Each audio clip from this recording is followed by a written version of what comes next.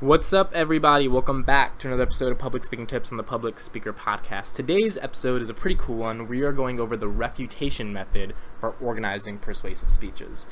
This method is super cool to me because it has elements of debate in it, and if you know anything about me, you know that I love to argue, you know that I did debate a lot in high school. So the refutation method is actually a really interesting method in terms of persuasion because it's about looking towards the other side and looking towards another perspective and then deconstructive and delegitimizing that entire perspective in order to bolster your points. So it's kind of cutthroat in nature, but it's definitely a super fun method. So without further ado, let's get into the refutation method for organizing persuasive public speeches. So, refutation patterns. This is actually one of my favorite patterns when it comes to organizing a persuasive speech or a method of persuasion in an effective way. And the reason for that is because at the heart of a refutation pattern method is the beauty of debate, which is something that I truly love. I truly love the art of argumentation, and I'm a nerd. I watch debates online all the time for like hours and hours just because I like how people argue. So the refutation pattern has built in the elements of debate to some extent.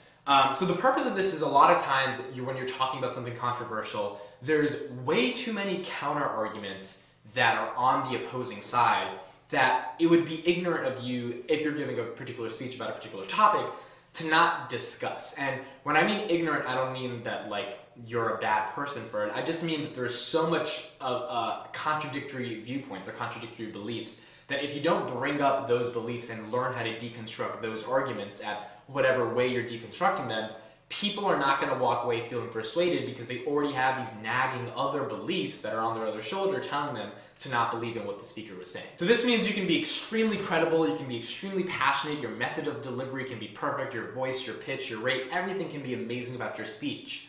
But if someone simply thinks that you haven't addressed a fundamental counter argument, let's say there's 50 counter arguments, but there's one that most people of that set of beliefs absolutely believe in, and you don't break that down, or at least give them some reasons to disagree with that fundamental core assumption, then it's hard for other people to then believe in what you're trying to get them to believe in, or feel as if anything that you're saying has value, if they're stuck on that one argument.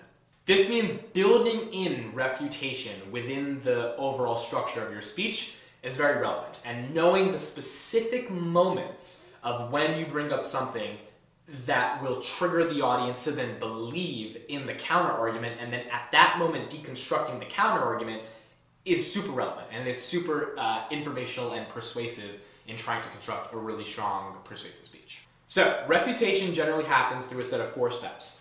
First, signaling the argument to which you're responding, so bringing up what you have to respond to. 2, stating your own argument, so bringing in your perspective. 3, providing justification or evidence for your side of the argument. And 4, summarizing your response, which is when you use the evidence that you have just described in part 3 to then be used in a way that actually attacks the first part, which was bringing up the counter argument. So this method is very important, but what's also very important is, again, the art of argumentation. So I'm going to do a shameless plug here, but as I've said, it's not really shameless because all the series that we're doing on this channel are interconnected to create a real strong philosophy and culture of how to give a good public speech. And that means you need to know how to break down other people's arguments and how to structure your own arguments. So I'm going to link the series that we did below in this video on how to structure an argument and some articles I wrote on it, because it's very important that you know how to structure an argument in order to refute an argument. If you don't know the structure of an argument, it's very hard to be able to refute how the argument is constructed in the first place. So let's do an example. Let's assume that a speaker is giving a speech at a recycling convention, and the proposition that the speaker is making is that reusing products is better than recycling them. Here's what the outline would look like for a refutation pattern. So first, although Thomas argued that recycling is the most important individual act of environmental stewardship, I would like to argue that reusing is an even better way to care for our environment. So this is signaling and stating what your counter argument sort of is and what your different approaches to the more common core belief. Second, reusing has several advantages over recycling. So this is where you're getting ready to provide evidence. Then you would have 3 pieces of evidence. A, reusing reduces consumption. B, reusing extends the life of a product before it needs to be recycled. And C, it is cheaper to reuse an item than to recycle it. Given these advantages, it is more useful for people to reuse items when possible than it is to recycle them. So this is obviously a much more simpler example of a much more simpler concept, which is just like recycling versus reusing. This method of refutation can be applied to much more broader debates and larger topics with more implications. But nonetheless, you want to state what the problem is, bring up the counter argument, and then refute by providing evidence for your side that should intrinsically and simultaneously defeat the other side's arguments. And attaching to this method is super flexible, so you can bring in some other arguments and points that would deconstruct the core beliefs of another common argument. So some traditional phrases you could do is like, most of you in the audience who believe in XYZ believe that XYZ is true because. Here's why that is false. And then you explain the reason.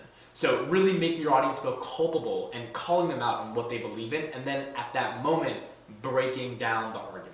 That would be sort of the basis for how to create a refutation pattern that effectively communicates and persuades your audience to believe in something.